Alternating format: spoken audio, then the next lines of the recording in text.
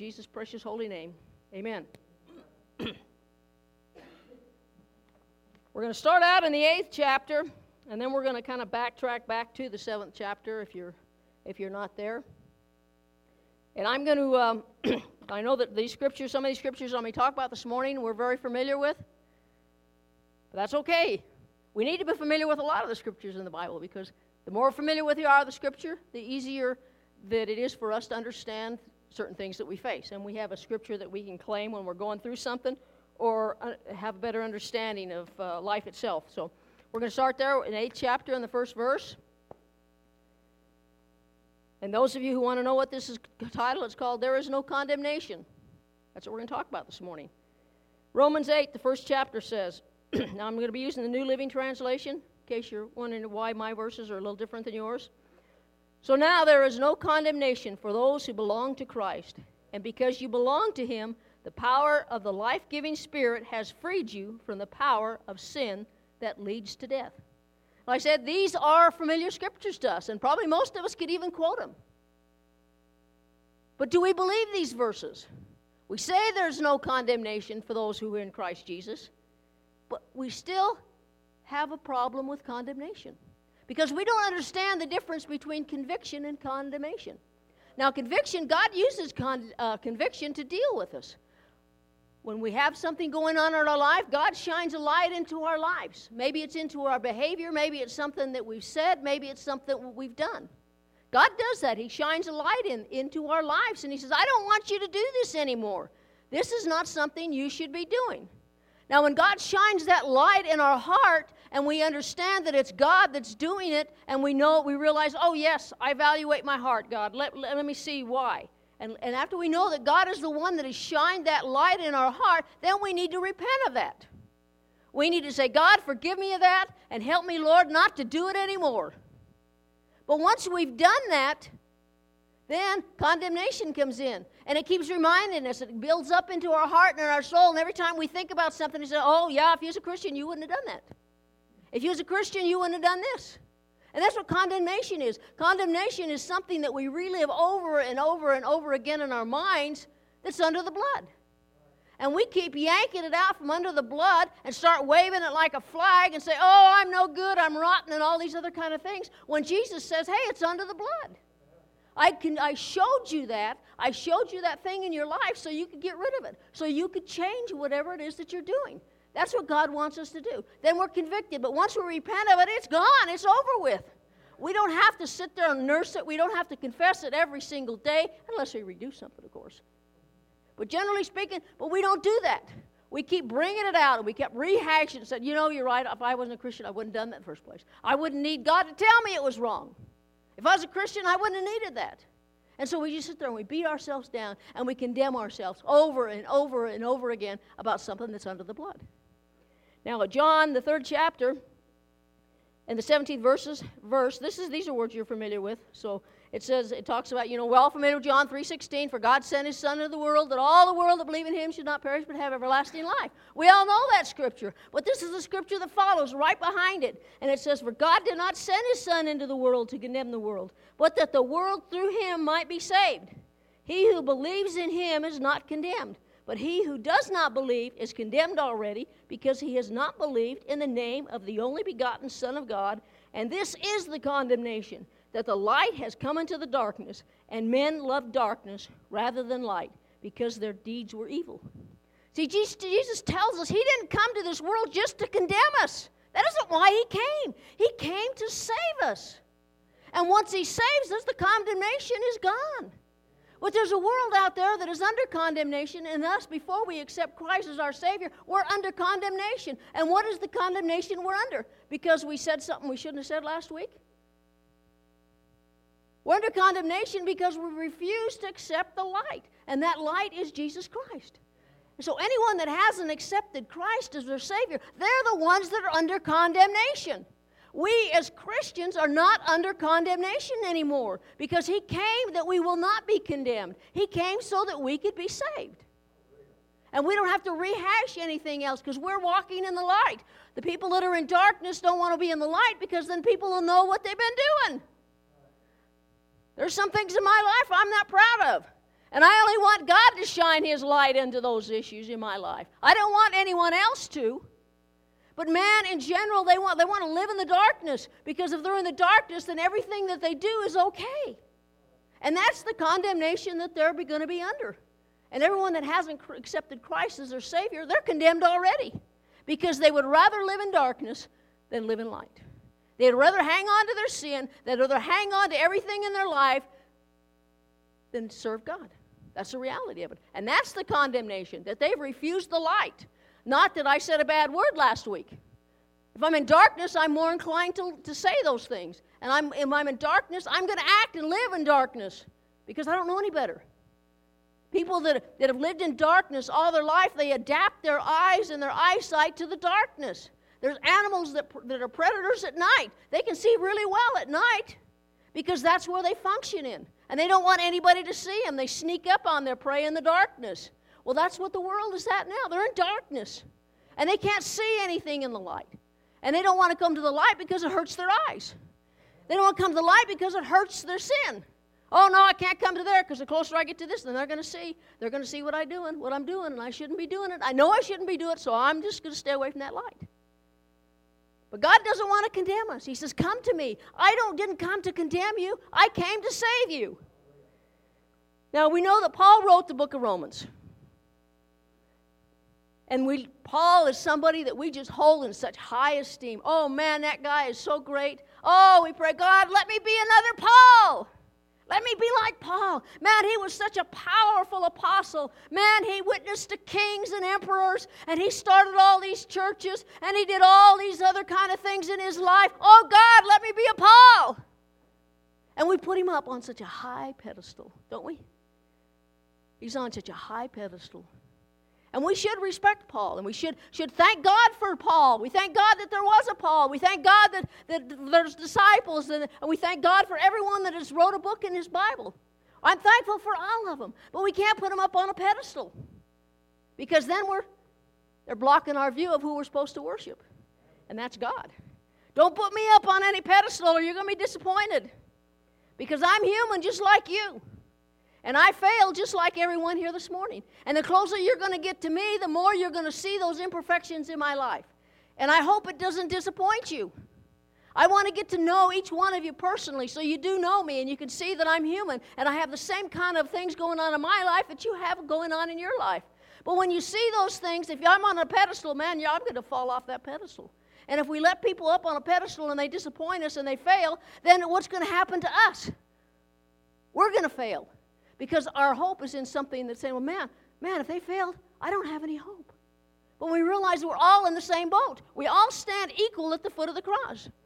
There's no one that gets to stand up on a higher plane at the cross than we do. We're all equal at the foot of the cross. We're all saved the same way. There's not a person in here gets saved differently than I did. So we need to understand that. And Paul understood that too. Now Romans, the 7th chapter, go back to the last chapter, and in verse 14. And these are Paul's words. So the trouble is not with the law, for it is spiritual and good. The trouble is with me, for I am all too human, a slave to sin. I don't really understand myself. For what I want to do, what is right, but I don't do it. Instead, I do what I hate. But I know that what I am doing is wrong. This shows that I agree that the law is good. So I am not the one doing it. It is the sin living within me that does it. And I know that nothing good lives in me. That is, in my sinful nature. I want to do what is right, but I can't. I want to do what is good, but I don't. I don't want to do what is wrong, but I do it anyway. Does that sound like anybody here this morning? Wow, that's hard, amen. Everybody, I should have amens all over this place. Because that's me. Man, I want to do nothing but good. I want to do all these other kind of things. I have the best intentions, and what happens? Man, I turn around, I'm doing something I shouldn't be doing. And I think, man, what's the matter with me? Man, I don't understand this. But see, we've got to remember that this was written by Paul after he became a Christian. This wasn't written before he was saved. If this was before he was saved, we could understand that. So, okay, that's why he wasn't a Christian. But this was written after he was a Christian. And this book of Romans was written to Christians. So it's written to me. And Paul's saying, hey, man, I'm struggling just the same as you are. And then I start understanding that there's what Paul's trying to get across. Because, see, he wrote chapter 7 before he wrote chapter 8 about the condemnation. He's telling us and letting us peek inside of his life and what's going on in his own battle within his life, and he's letting us see him as who he is. A man, just a common everyday human being, just like every one of us is here today. And no matter how great he was, no matter what wonderful things he did for God, he still had the same struggles that we have today. And that makes me feel better about myself. So chapter 7, before chapter 7, he talks about in Romans 3:10, the scripture said, no one is righteous, not even one. There's not a person in this world that is righteous. No one. So every person that you meet isn't righteous. I don't care how good they are. I don't care what they do. I don't care whether they're pastor of a church. I don't care what they are. There's no one that's righteous. Not anyone is. If there was, then Jesus didn't need to come. And then in verse 23, he says, for all have sinned and fallen short of the glory of God. All of us have fallen short. All of us are sinners. There's no one that among us this morning that wasn't a sinner, that hasn't sinned. If there are, better look out, because somebody's going to come and kill you. There's only one perfect man that without sin, and that was Jesus. And they didn't like him. So if people like me, it's not because I have sin. No, just kidding. And then back to chapter 7, in verse 22, it says, I love God's law with all my heart, but there is another power within me that is at war with my mind. This power makes me a slave to sin that is still within me. Oh, what a miserable person that I am. Who will free me from this life that is dominated by sin?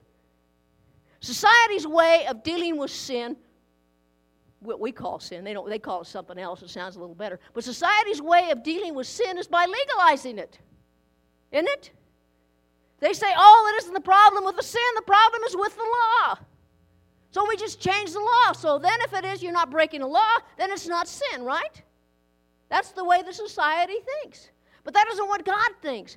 We need the law because we need to see how many laws that we've transgressed so we can understand that we need to be saved. The hardest thing about getting people to get saved is getting them lost. They have to realize that they have a need for Christ. They have to realize that they have sinned and they come short of the glory of God. They need to understand that. If they don't, then their opinion is that the law is bad. God doesn't legalize the law at all. God doesn't change the law either. He changes us. And that's what we want. I want to be changed. He can't change the law because the law is good. Without the law, then we'll never know that we broke the law. And if we never know that we broke the law, then we'll never be able to come to Christ. Because what are we going to say? I'm a sinner? Well, I'm not a sinner. I didn't break any laws. And a sin is something that goes against God's law.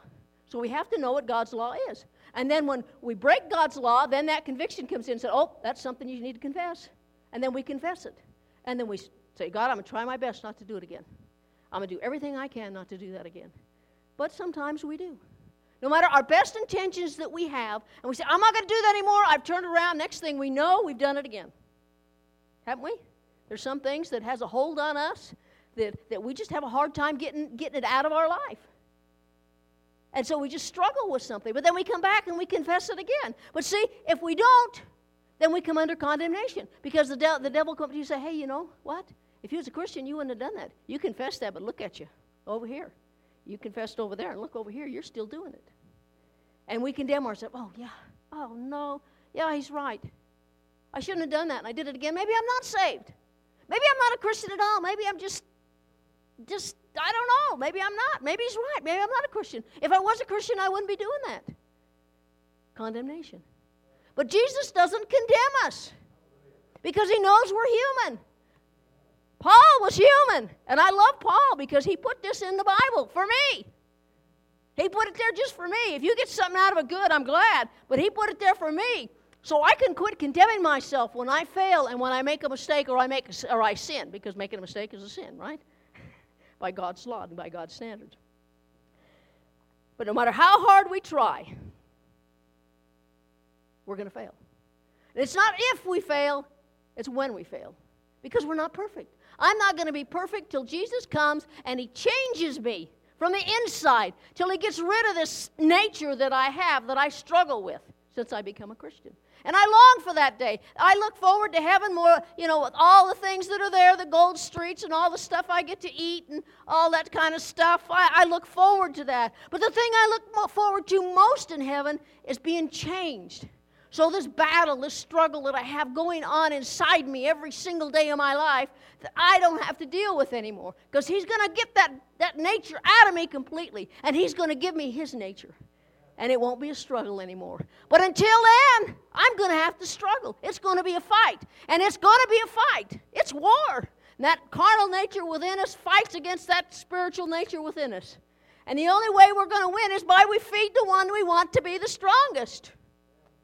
That's the way you do it. You want to starve something to death, it'll die. And that's the only way we're going to do it. And so we need to get more of God in our lives. That's how we combat these things. And I found that the closer I get to God, the less some of these other things matter. And these things that used to be a problem for me, the closer I get to God, they're not a problem anymore. I'm not tempted to smoke a cigarette anymore. I used to be tempted. But since God took that away from me, I'm not worried about that no more. Matter of fact, He not only took it away from me, He gave me a sensitive nose that it's hard for me to even be around it. Walk into my father-in-law's house, and he hasn't smoked for probably 15 years. He hasn't smoked.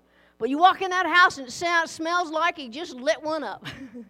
Because, that stuff, it gets into everything. But I'm not tempted. It's more or less, and that's what God does with us. He makes those things in our life that we used to want to do so much, we don't want to do them anymore. But we can only do that by winning victory in Him. Verse 24 in chapter 7. Oh, what a miserable person I am. Who will free me from this life that is dominated by sin and death? Thank God that the answer is in Jesus Christ our Lord. So you see how it is. In my mind, I really want to obey God's law. But because of my sinful nature, I am a slave to sin. Chapter 8, verse 1. So now there is no condemnation for those who belong to Christ. And because you belong to Him, the power of the life-giving Spirit has freed you from the power of sin that leads to death. See, all that stuff and all that struggle that we had that Paul talks about, then he comes to the Scripture. There's no condemnation. Even though I've struggled, even though I've failed time and time and time again, he says, there is no condemnation for those that are in Christ Jesus. Are you in Christ Jesus? See, that's the kicker. See, we always want to claim the promise without claiming the prerequisite for the promise. We love claiming those promises, don't we? Oh, every promise in the book is mine. Every chapter, every verse, and every line. Right? But we don't like the ifs in the Bible. We have a no-if doctrine. I don't like the ifs. If you are in Christ, then there's no condemnation. If you're not in Christ, then guess what? There is condemnation. There is condemnation if we're not in Christ. So we have to make sure we fulfill the prerequisite before we can claim the promise. And usually we fail when we're trying to live for God because we're trying to do it in our own strength. I'm tough. I'm a Christian now. I don't need to worry about that kind of stuff anymore. I'm a Christian. But we try to do things in our own strength. And when we try to do things in our own strength, that's when we fail. I mean, if I tried to get up here on Sunday morning and try to preach a sermon or try to do anything in my own strength, I guarantee you would not want to be here. You would not. Because I can't do it.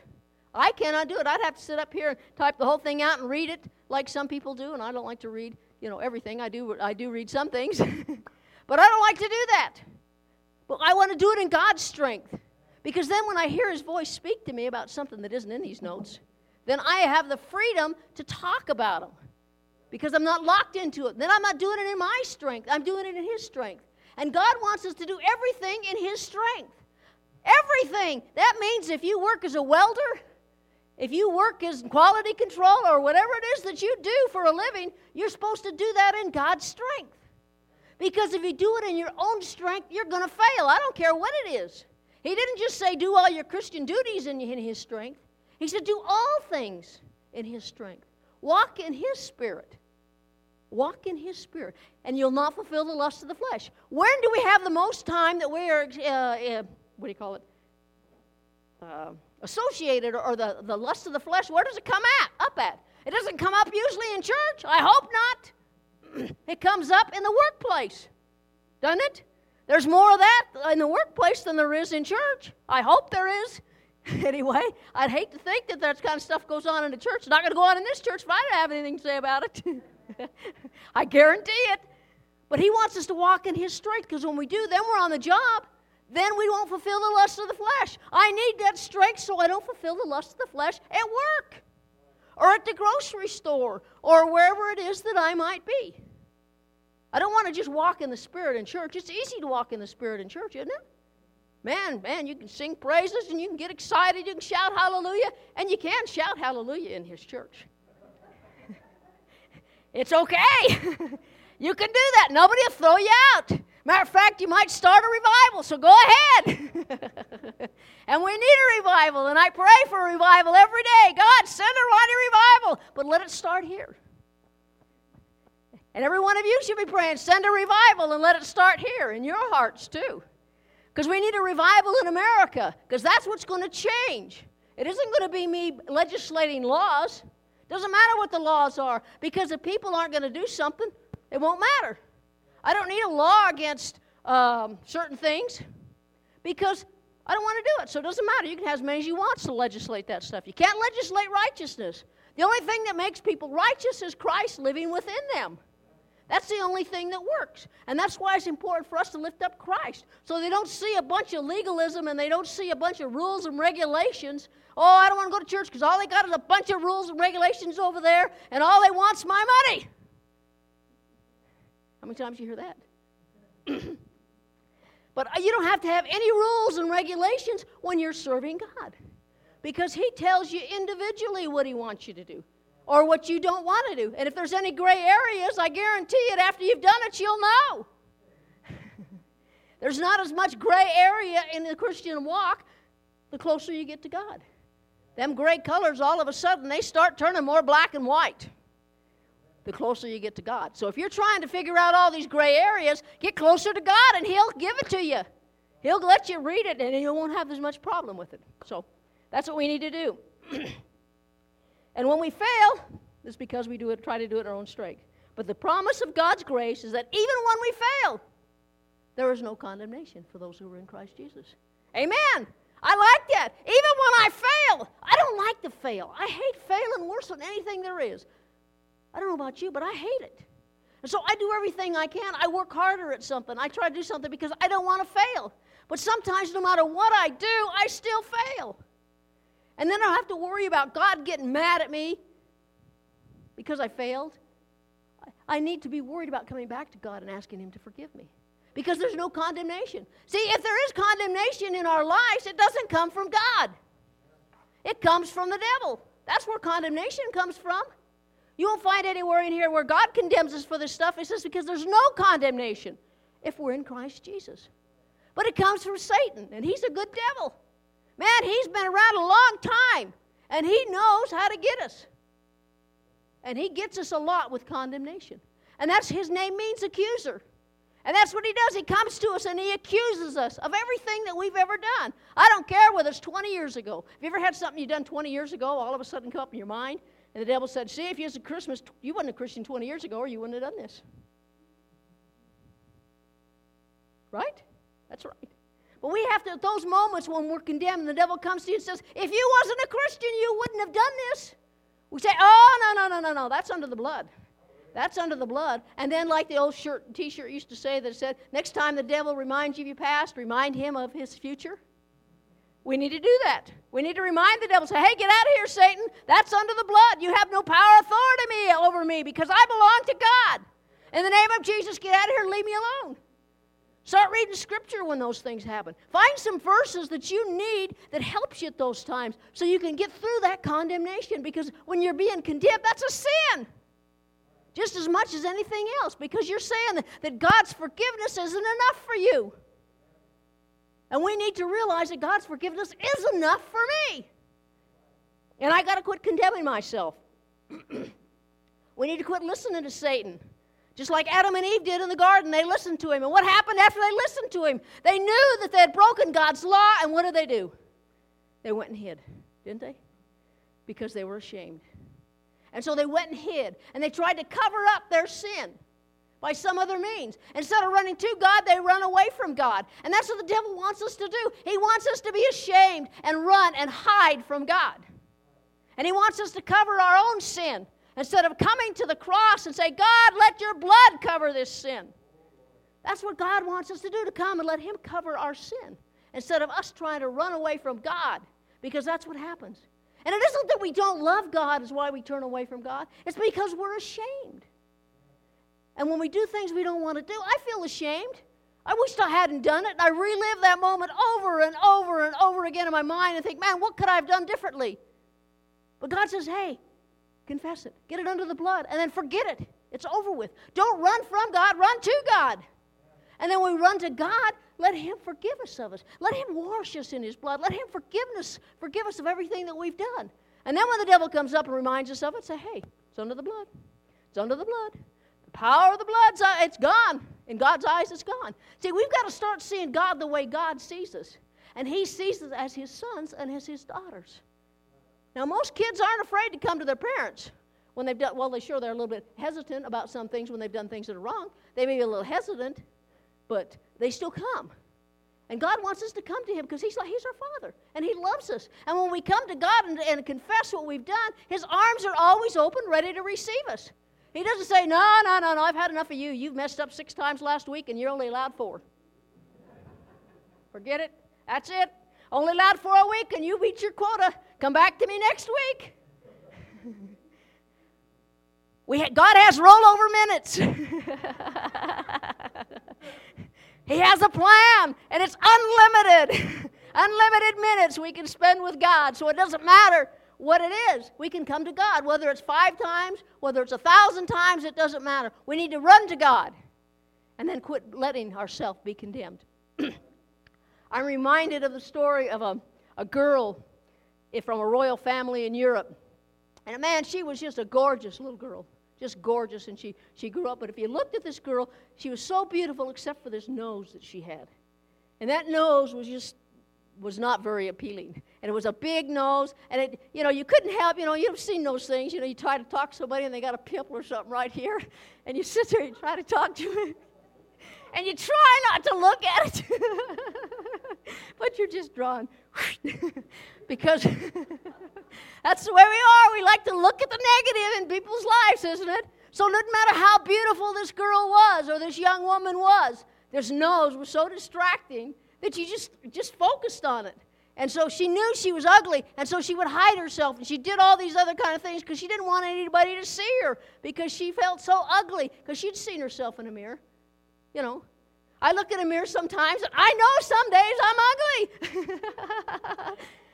We were talking in Sunday school. Randy said to Tammy, man, you sure got all spiffed up this morning.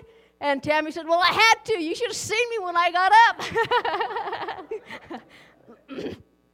Well, I guarantee you, I need to spiff up in the morning. So anyway, this girl had spent her whole life looking at herself or trying not to look at herself, one of those that covers the mirrors. It's like those times when you have, kind of like a fat clothes in your closet and you have the skinny clothes. And when you're wearing the fat clothes, you avoid the mirrors. When you're in your skinny clothes, man, you're walking by them. Look at that. You look pretty good there, don't you? Anyway, so because of this in this thing with her nose and because of self-esteem, the parents said, well, hey, man, I'm gonna get her nose fixed to build her self-esteem up. So they hire a plastic surgeon. He goes in and he does the works and he fixes her nose and he takes off all the bandages and all those things, and the scars start to heal. And he talks to her, and he shows her the work because it was a complete success. And she was now a beautiful girl. And she looked at the mirror, and she just started crying and said, oh, I knew it wouldn't work. Because she could only see herself the way that she was. She couldn't see herself as being beautiful because she spent her whole life being ugly to herself. And so she couldn't see herself beautiful. And so they had to spend some time and some energy convincing this girl that she was beautiful, that her life was different. Because until she realized and accepted that her life had changed, she's still going to live like the ugly person that she thought she was. And that's the same thing that happens with us as Christians. We see ourselves as condemned. We see ourselves as wretched. We see ourselves as failures. We see ourselves as worthless. And so we live that way. And God doesn't want us to live that way. He says, you're not under condemnation. I didn't come to condemn you. I come to save you. And start looking at yourself through my eyes. See what I see. And then we can gain more of a self-esteem in ourselves, and we can start loving ourselves. Because God said, love yourself, love your neighbor as you love yourself. He wants us to love ourselves. And we have to. And so we need to start seeing ourselves through God's eyes. And when we see ourselves through God's eyes, then our behavior will change. Now all of a sudden, man, I'm not hiding from the mirrors, and I'm hiding, oh man, how wretched I was. We're starting to have got a spring in our step. Hey, God loves me. Oh man, God sees great things in me. God sees this wonderful future for me. I'm going to rule and reign with Him forever and ever and ever. We got to start seeing ourselves as God sees us and let Him build us up from the inside. Because to God, we're valuable. He emptied heaven to save us. All the gold in the world could not save me. All the money in the world cannot save you. The only thing that could save us was Christ coming and dying on a cross, because God loves us and we're valuable to Him, and we need to see ourselves as valuable to Him. And when we start seeing ourselves that way, our lives will change. And we don't need to be stuck under Romans chapter 7 saying how wretched I am, and no matter what I do, I fail, and I do these things and I do that thing. Then we'll start walking and say, yep, I sure did, I messed up over there, but it's under the blood. I'm saved, that's in the past. And we got to quit living in the past and start living in the present. When we live in the past, we're living under condemnation. We need to live in the present because God wants us in the present. He's in the now. We can't do anything about the past. And we can't rehash it. I don't care how many times you run that movie over and over and over again in our head. We're not going to change it. It's gone. And we got to quit being condemned over it. The challenge is, we know, there's no condemnation to those who are in Christ Jesus. That's in the Bible. Do we believe it? We believe it. But the challenge is not believing it when we read it. It's believing it when we live it. We got to live it. It's easy to say we believe something, but when you believe something, your actions respond to the way that you believe. I believe in electricity. So when I got appliances, I need to plug into the electricity in order for them to work. If I don't believe in electricity, I'm not going to go buy an electric blender. I'm not going to go buy an electric toaster. That'd be stupid, wouldn't it? I'm going to go buy some kerosene lamps and some candles instead of light bulbs if I don't believe in electricity. But I believe in electricity, so my life revolves around my belief in electricity. Well, our lives as Christians need to revolve around our belief in God. Is He able to do everything He says He can do in this Bible? Can He do that? Do we believe it? Romans the 8th, the 35th verse says, can anything ever separate us from Christ? Love. Does it mean He no longer loves us if we have trouble or calamity, or are persecuted or hungry or destitute or in danger or threatened with death? As the Scripture says, for your sake we are killed every day. We are being slaughtered like sheep. Despite all these things, overwhelming victory is ours through Christ who loved us. And I am convinced that nothing can ever separate us from God's love. Neither death, nor life, nor angels, nor demons, neither our fears for today, nor our worries about tomorrow, not even the powers of hell can separate us from God's love. No power in the sky above or in the earth below. Indeed, there is nothing in all creation will ever be able to separate us from the love of God that is revealed in Christ Jesus our Lord. Nothing can separate us from God. Nothing. I don't care what it is. And I'm glad that death can't separate me from God. That unites me. Amen. So I'm looking forward to that time. Of course, I'm not in a hurry to get there. Don't want to be in a hurry to get there because God has some other things for me to do here. And I want to make sure I do them. And you can't go home till your work's done. So if you want to go home, you got to get your work done. Got certain chores God wants us to do. And then when you got them done, He'll call you home. Of course, some of us may say, well, I guess I won't do anything because then I'll live forever. Doesn't quite work that way either. So there is no condemnation for those who belong to Christ. When we fail, if we falter, there's no condemnation to those who are in Christ Jesus. No condemnation. And nothing can separate us from Christ. Nothing that we've ever done or will ever do will separate us from Christ. And we need to understand we just need to run to God and ask God to forgive us of that, and then pick it up and say, oh, let's go. I'm going on. It's over with. That's tomorrow. When we punch the clock on that sin, it's over. And the time cards have already been sent in for that day. You can't get a time card back once you send it in. But once we've confessed something to God, we don't get it back. It's gone. And we need to quit reminding God of our sin. We spend so much time reminding God of our sin, and He keeps saying, I don't remember them. We need to let them be gone.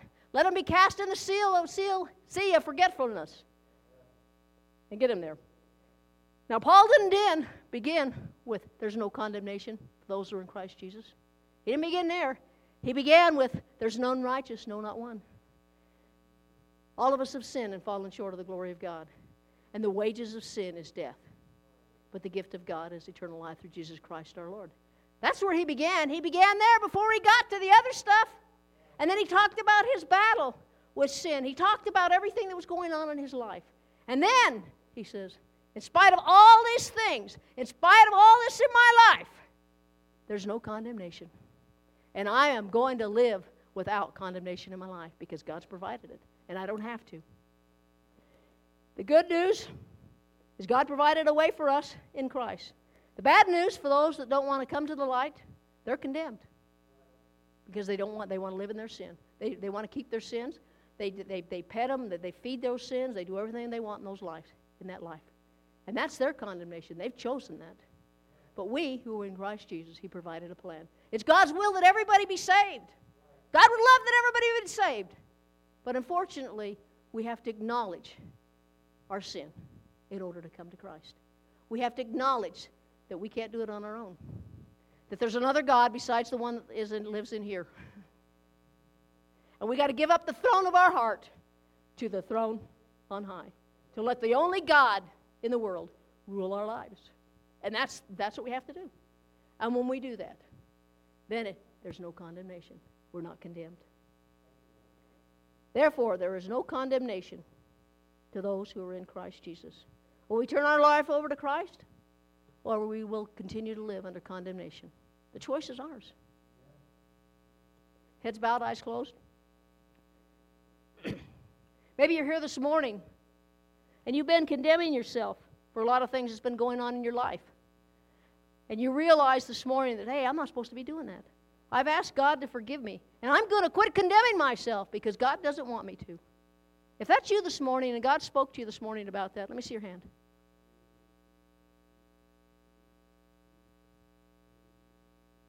Okay.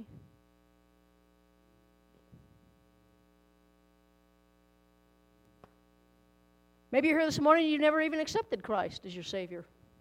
Maybe that's you this morning. And you know that now you're condemned because you haven't come to the light. And this morning you want to come to the light. And you want to acknowledge Christ. And you want to accept Him as your personal Savior. Is there someone here this morning that would say that with an uplifted hand, saying, I want to be saved this morning. I want to come to the light. Is there anyone here this morning? Okay, let's pray. Our precious Heavenly Father,